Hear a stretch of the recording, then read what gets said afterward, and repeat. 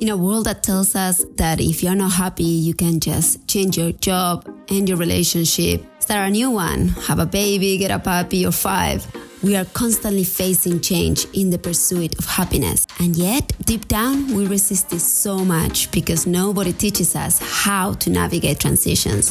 Well, I'm here to change that. Join me and my guest every week to find the inspiration and actionable steps to dive into your next great chapter. Let's write it together.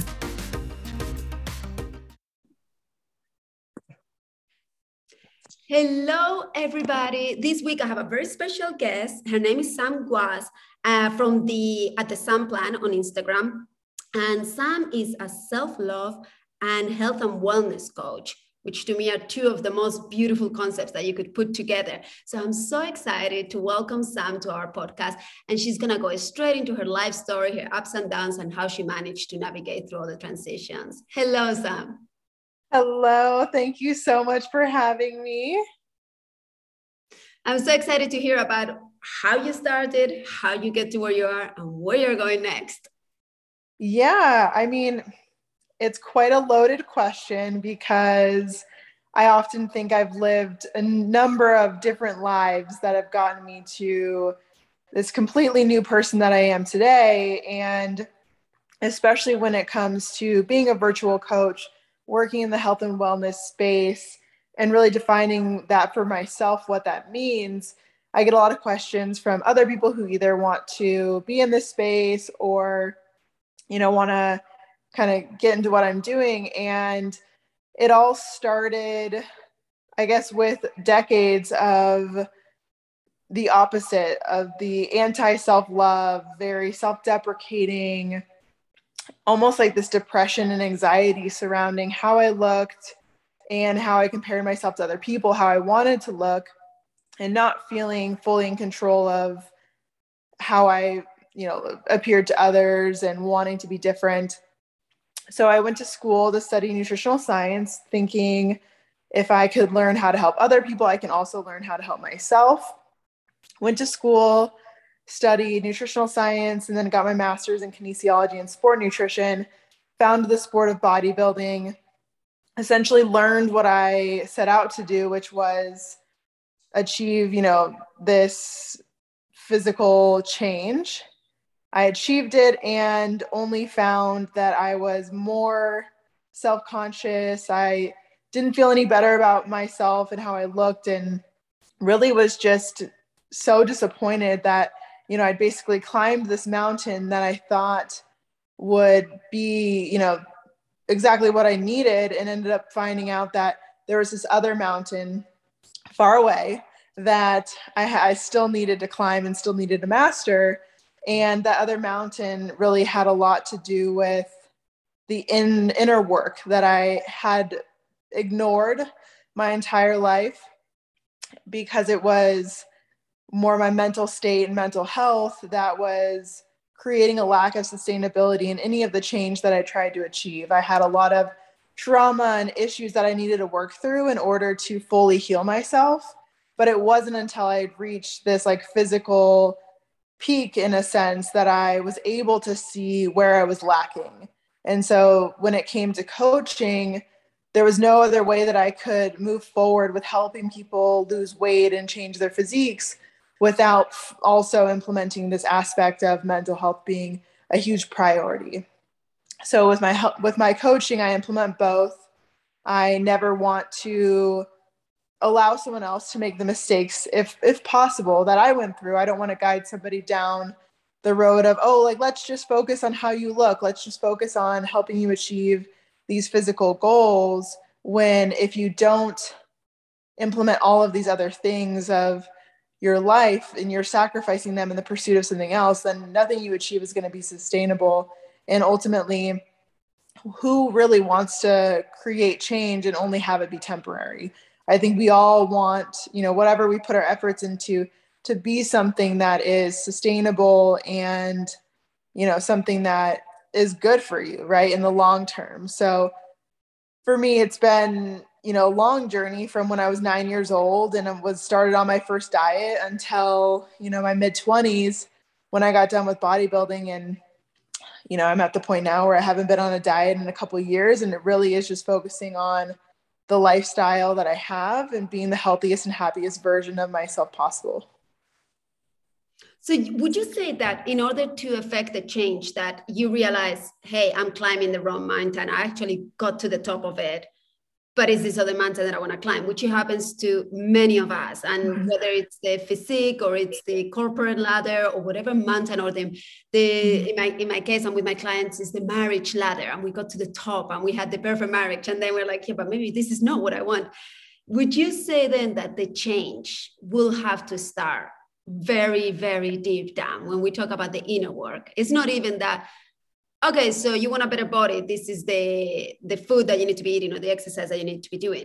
It goes way deeper. You gotta, before you start talking about calories and how to do a squat, you gotta go way back. Is that what you're saying? So yeah, it's defining who are you and how did you become the person that you are? What are the defining events in your life and even the defining people in your life that have made you who you are? And who is that person? Because, well, and those are things too that it takes a lot of thought and, a lot of, just churning around those different memories and thinking back as far as you can go that, for a lot of people, even myself included, before I really cared to, I couldn't even tell you the last time I really thought about who I was and the qualities that I embody, the characteristics, and, your physical body is just one small component to who you are. And if you only look at yourself as that physical body, then what are you really going to be able to accomplish? Like, how are you really going to be able to create big change if you're only focusing on this small, tiny aspect? And what were the things that help you go back into the memories and help you go back into who am I? Like you said, you were asking, I don't even know the last time that I asked this. So I guess it was a question that wasn't easily answered. How were you able to find those answers? It's so funny because it could be a memory you didn't even realize that you had until someone asked the right question, asked it in a specific way that triggered a memory. And I remember the first time I ever went to therapy, the therapist asked me, like, what was your first memory of, your weight, feeling like you weren't an acceptable size? And this was when I was, I think, 17, maybe 18 years old when I first went to therapy. And she asked me that question, something that I hadn't considered in basically the, let's say, 9 years since it happened, which was when I was at the doctor's office when I was 9. And the doctor showed me on a graph where I should be and where I was in terms of BMI. But as soon as she asked the question, it triggered that memory. And then the more I thought about it, I could think of a bunch of different times throughout my childhood, even earlier than 9, where I did realize that, oh, I'm not as small as my friends are, whether I couldn't share their clothes or I looked different than them in swimsuits and things like that. Like, I could remember those things, but that one question really triggered the memory that kind of started it all. But yeah, it took asking questions. I journal a lot now too, because truly I feel that it's the memories and the experiences. Sometimes you have to relive them later in life to be able to push past them and let them go, right? Because a lot of times those experiences can be affecting you subconsciously. Like, you don't even realize that they're negatively impacting you or causing you to react in a certain way until you unlock that memory and you remember, oh, this is why this word bothers me, or this is why, and that happens a lot in relationships too. If your partner doesn't know that a certain word bothers you, then they're going to keep saying it. And if you can't think of why this word bothers me, not because they're saying it, but because there's this memory way back when somebody used that word to describe me and you didn't like how it made you feel, right? Like, there could be all these things, or someone used it as an insult numerous times growing up to make you feel small. There's so many different things that hopefully in this work that you're able to do, whether it's with a therapist or even on your own, of asking questions, and you can find a bunch of them online. You can just go online and type, really great reflection questions on better understanding who you are and why you are the way that you are, and just sitting down in your thoughts, and maybe you answer one question a day and just spend 5 minutes maybe in thought thinking about your answer to those questions. That can go a really long way, because again, how often are you thinking about who you are, who you want to be, and the person that you want to develop into? So I think it can be really, really powerful. One of my most favorite sentences, I don't know who said it, but it's something along the lines of the quality of your life is based on the quality of the questions that you're willing to ask. Mm-hmm. And I couldn't agree more. And I think it's what you're saying, that for me, therapy is just a very skilled human that can ask the right questions and then won't let you leave until you're giving them the right answer. And journaling is like doing that self-therapy, is without having the other person to ask you the questions. Like you say, you can find inner work questions, journaling prompts anywhere. And then you sit down and you go and dig for the answers, because all that you're doing is just bringing to the surface the programming. There is no way that we can access any type of transformation or change if we're only trying to write over the programming that already exists, that got you to the point where you are. So yes, questions, journaling. And then you mentioned a third one that for me, I have had trouble even experiencing it in my own life and suggesting it to some clients, especially when there's a lot of trauma. So I would love to get your insight. You said sometimes you have to relieve those past traumas and those past experiences. So once again, for our listeners out there that are curious to see, okay, how were you able to do that in a safe environment where you were able to go back, release the energetic hold of the experience and move on, reprogram? What do you have for us? So for me, this was something that, and it's always hard, right? It's never easy to relive things that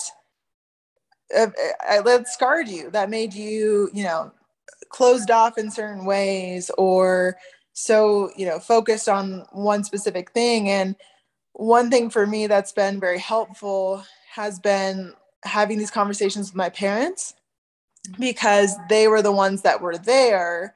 And it's hard for me to be vulnerable. And I think that that's one thing that has made me stronger, is my ability to be vulnerable with other people that I love and care about, because I never want to put somebody down and make them feel like they did something wrong. My parents were amazing. I felt so loved and supported, but there were a lot of things that we just never talked about.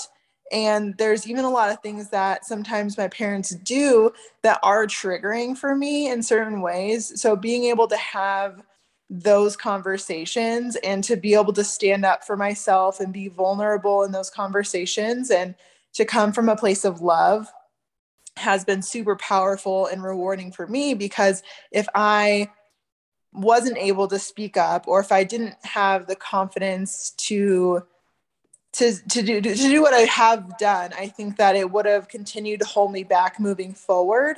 But being able to release those feelings and emotions and thoughts and share them openly with the people who also can understand, and that, that's been really healing for me in my, pursuit to, fully recover and fully just be the best version of myself and relieve a lot of the things that have scarred me up until this point in my life.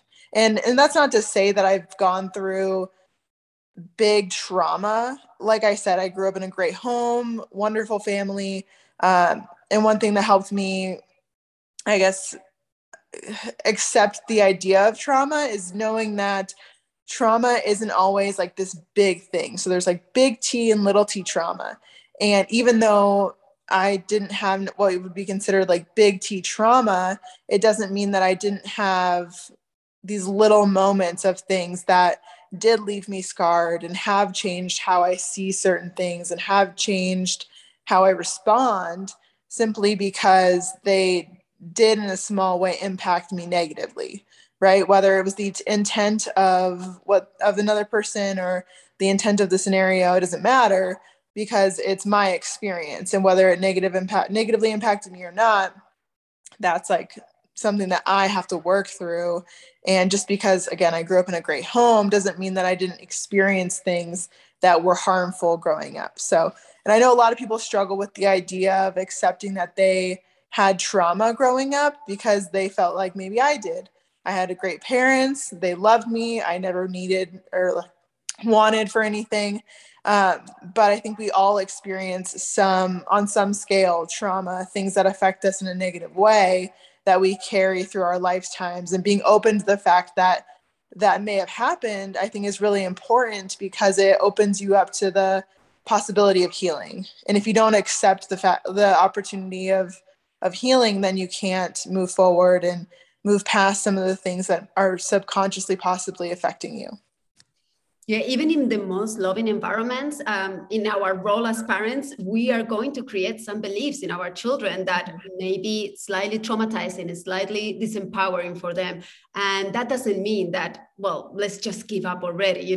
We can't just raise children. At some point, we're going to shatter their childhoods. I don't think that's the case. We just need to have the awareness and know that later on in life, if we give them access to that vulnerability that Brené Brown speaks one of the most important skills in order to heal, we will all be able to sit down and speak about what happened, how it evolved. If it's happening at the time, we can even be open to discuss it. I think that this new generation that is coming to the world is way more expressive. The parents are becoming more conscious. So maybe these conversations are going to happen in a timeline that is closer to what is happening. So all these kind of small, large traumas will be a thing of the past. They'll just be what they really are, which are emotions, moments, situations that weren't properly digested, and they just need to be processed. But I love what you were saying as well about how moving with your parents in this process without bringing any blame and any guilt. Because I think that needs to be almost like a prerequisite in order to do this kind of work. Otherwise, if you sit at the table and you say, well, you did this, you did that, are we really healing, or are we just transferring our pain to those that we feel cause that pain? So now, coming from a mom who has a 9-year-old, and I'm beginning to watch very closely how she's interacting with the world. Like I've done from 0 to 7, our children, they are with us. We're the main source of programming for them and conditioning. And now they start experiencing the world. And she's coming back to me with all these ideas about body image and body shaming. And even though there's been none of that in my household, it's now coming into our lives. So from your experience, from your client's experience, how can we as parents lead our children, guide them into having what you represent, that self-love, and at the same time, health and wellness awareness?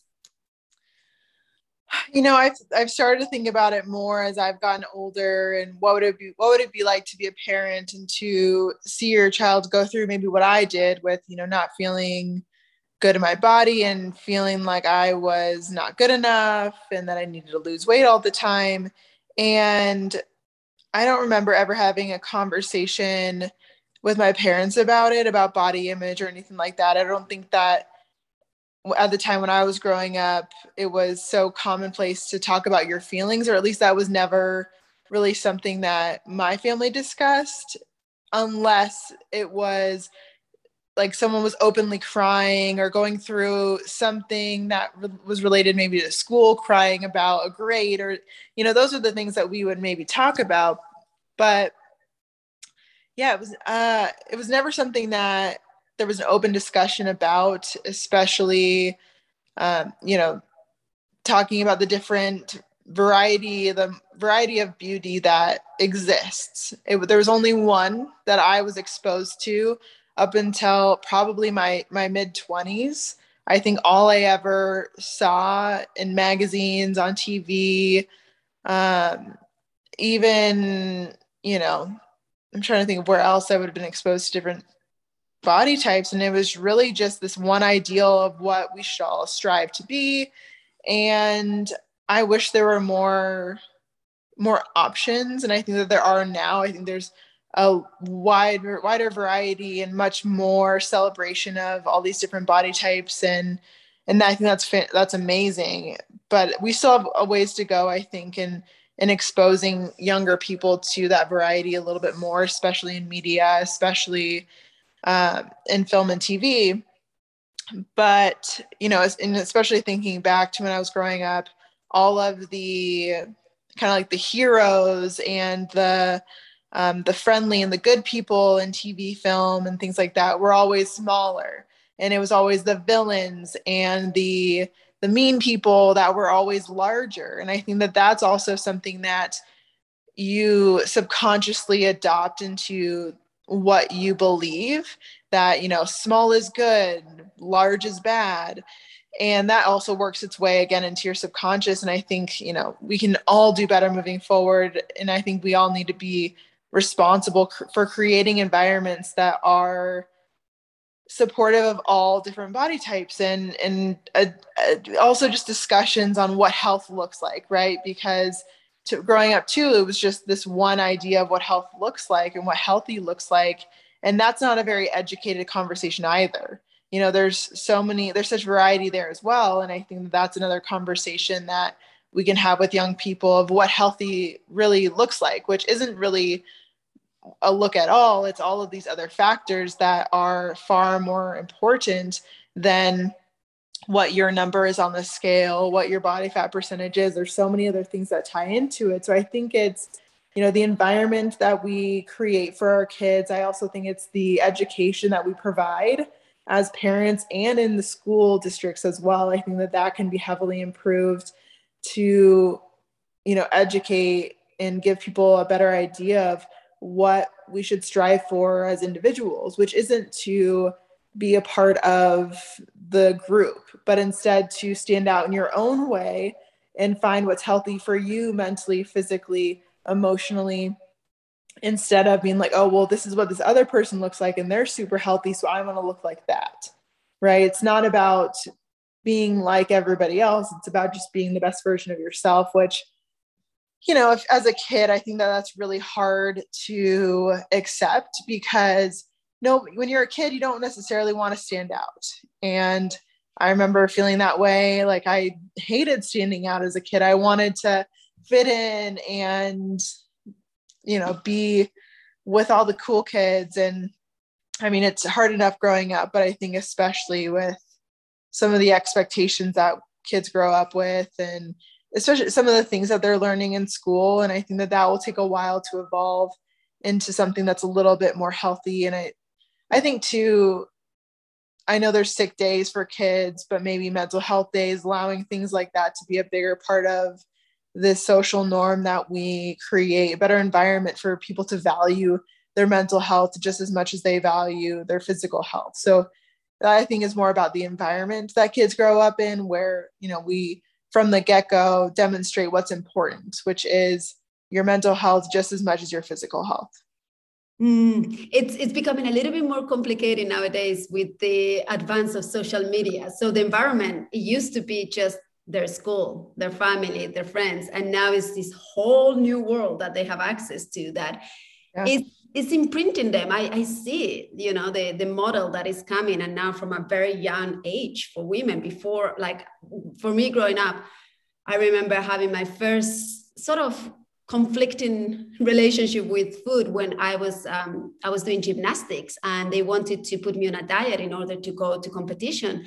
And my mom completely refused. So I had to give up gymnastics, which was my passion, because she was very strongly against it. So I remember at one point going like, well, this is a bit of a lame game where I lose if I eat. So maybe I'll stop eating. So I stopped eating in my own ways just so I could get back into the gymnastics team. But that was the only time. And I believe I was like 12 years old when I remember thinking something about that, like body image. It wasn't until later on in my womanhood when body became an issue, But I feel like nowadays, like I said, my 9-year-old now is being exposed to all sorts of images that reinforce that belief of you gotta be very skinny, like extremely skinny, and wear this clothes and act this way and speak that way. And it's so pervasive that even though you can put all the controls that you want, it's still happening. Right. Well, and it's really sad too, because you have these children who are growing into men and women, and they're trying in crazy ways to stop that from happening. Like as a kid, you're growing up so fast, and that's not just mentally, but also physically. Your body is changing so fast, and it's almost like even those changes that are so healthy and normal make you feel like you're a failure. Like, oh, my body's changing, and what is it that I'm doing that is contributing to that, when in reality, you're just growing up. But kids don't see it that way. They see it as, oh, I'm gaining weight, or I'm, why is the scale going up? Why am I having to buy larger clothing?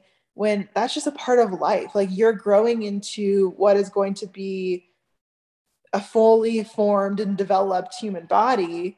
And yet, you're made to feel like that's a bad thing. I remember, being in high school and hitting, 100 pounds, or what, I was probably 100 pounds in elementary school, but I remember hitting that 100-pound mark and feeling like, oh no, like this is terrible. I remember hitting 120 and thinking, okay, I can't get any bigger than 120.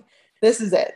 And then I remember hitting, maybe 140, and then, it goes on, and you feel like, how am I letting myself go? When in reality, you're just growing into a fully formed human. Like, you're getting older. Your body won't stop growing until, really you're in your 20s, and you won't be fully developed until you're an adult. But as a kid, you don't make that connection. There's a huge lack of education on what you're going to go through. And I think maybe even at an earlier age, there's, I think, a lot of gaps in education, but I think health wellness is a huge gap that a lot of kids don't have access to. Is just, understanding your body, what's going to happen, what it needs to be healthy. And it would be great for kids to have an entire semester of nutrition. And just it's just way too small of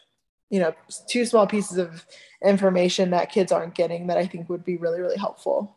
That will be so amazing, especially before they go to college, because then yes, we find all these issues with the kids that go to college. And recently, a friend of mine sent her kid to college, and then the whole drama was all around the meals. And then they were like, you know what, this is too stressful. We're just going to sign her up for the cafeteria, so she'll get meals every day. And then I was like, oh, so what do they offer in the cafeteria? And it was the most garbage menu you could think of. And I just remember thinking, like, this is going to be a recipe for disaster, because there is the kid obsessed about what she's going to be eating, and then she's just going to be given this fried food all day long. And but the other alternative was the kid didn't know how to cook. So I think that, once again, without putting any blame out there, let's all just be aware. I have my kids, my 9-year-old and my 13-year-old, cooking one meal a week. They just have to plan it, find the recipe, I buy the ingredients, they cook it. And that's amazing. Yeah, they're like, oh my gosh, I gotta show you the shopping list from my daughter the other day. Was spaghetti? I was like, what is this spaghetti? And it was the spaghetti, the pesto. But they're learning now how to do it. So when they become 18 and they leave, it's not gonna be this whole scary thing. They're learning about, like what you were saying, what is healthy for you, what is not. So yeah, I guess that we have a little bit more extra work to do, but that's part of what we need to do for making sure that our kids understand self-love and wellness.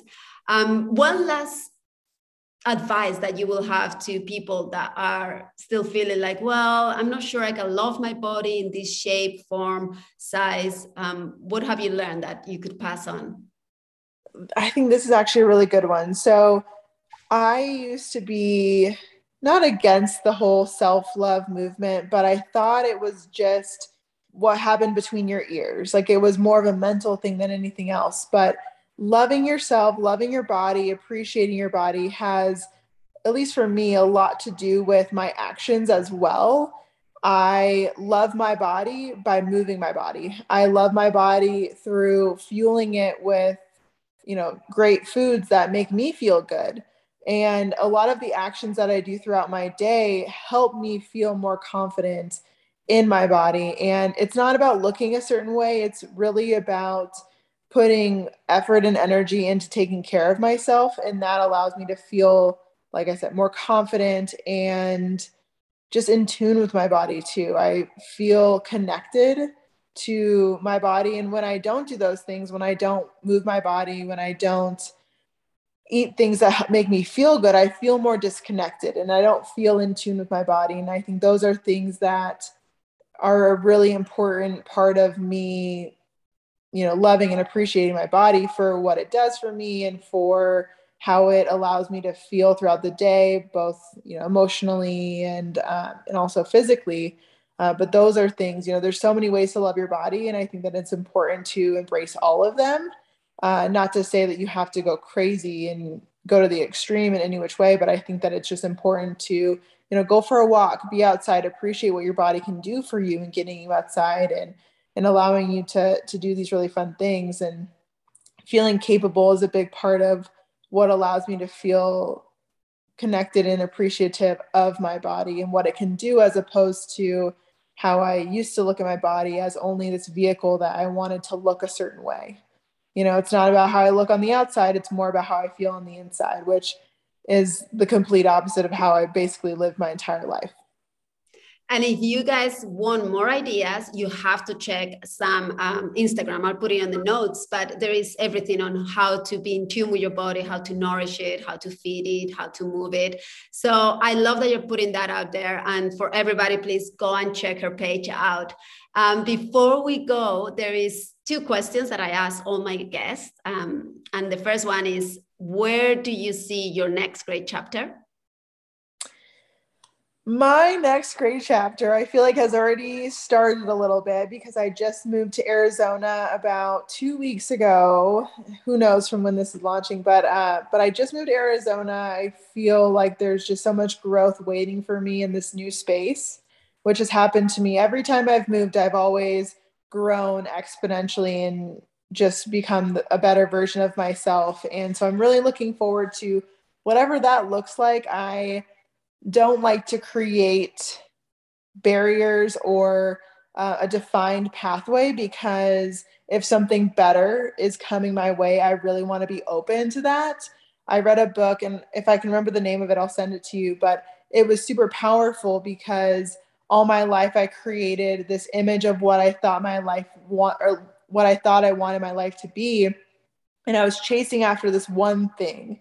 And when I let go of that one thing, that one image I had in my head, I allowed myself to be more open to something better. So that's really where I think I'm focusing more of my idea of kind of what that next path looks like. It's very open-ended. It's very, whatever the happiest version of myself looks like, that's what I want. Whatever the healthiest version of myself looks like, that's what I want. But there's no definition exactly on what that is. And I love that. I think that that's a lesson that you learn from climbing that mountain and then getting to the top and going, this is not the mountain that I want to be on. I am now so much more open as I'm walking in my journey and go like, is this where I want to be? Okay, well, no, maybe it looks better over there. That's where we're going. And having absolute no attachments, no regrets of, well, but I walked this far. Doesn't matter. That was a lovely journey. Keep going in this direction, because that way, that's how you are truly finding your dharma, your purpose, where you're supposed to be. So I love that. And then the next question is, where do you see the world's next great chapter? The world's next great chapter, which is a very hard one to answer. Especially in these days that we're living.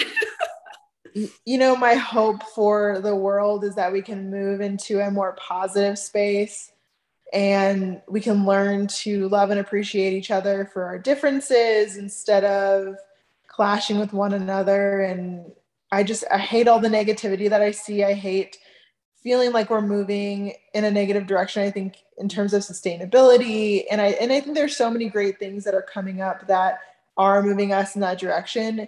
And it is something that, you got to think like this next generation and maybe even my generation, like it's up to us to really create a huge shift in the direction that this planet is going into in terms of sustainability. And even in the schools, like we talked about, like there's so many changes in education that I think would be super powerful in terms of equality. There's so much room for improvement. And so I hope that, we'll continue to move in that positive direction, because really it's been exponentially positive in some directions. Women didn't even have the right to vote 100 years ago. So I think somewhere around there.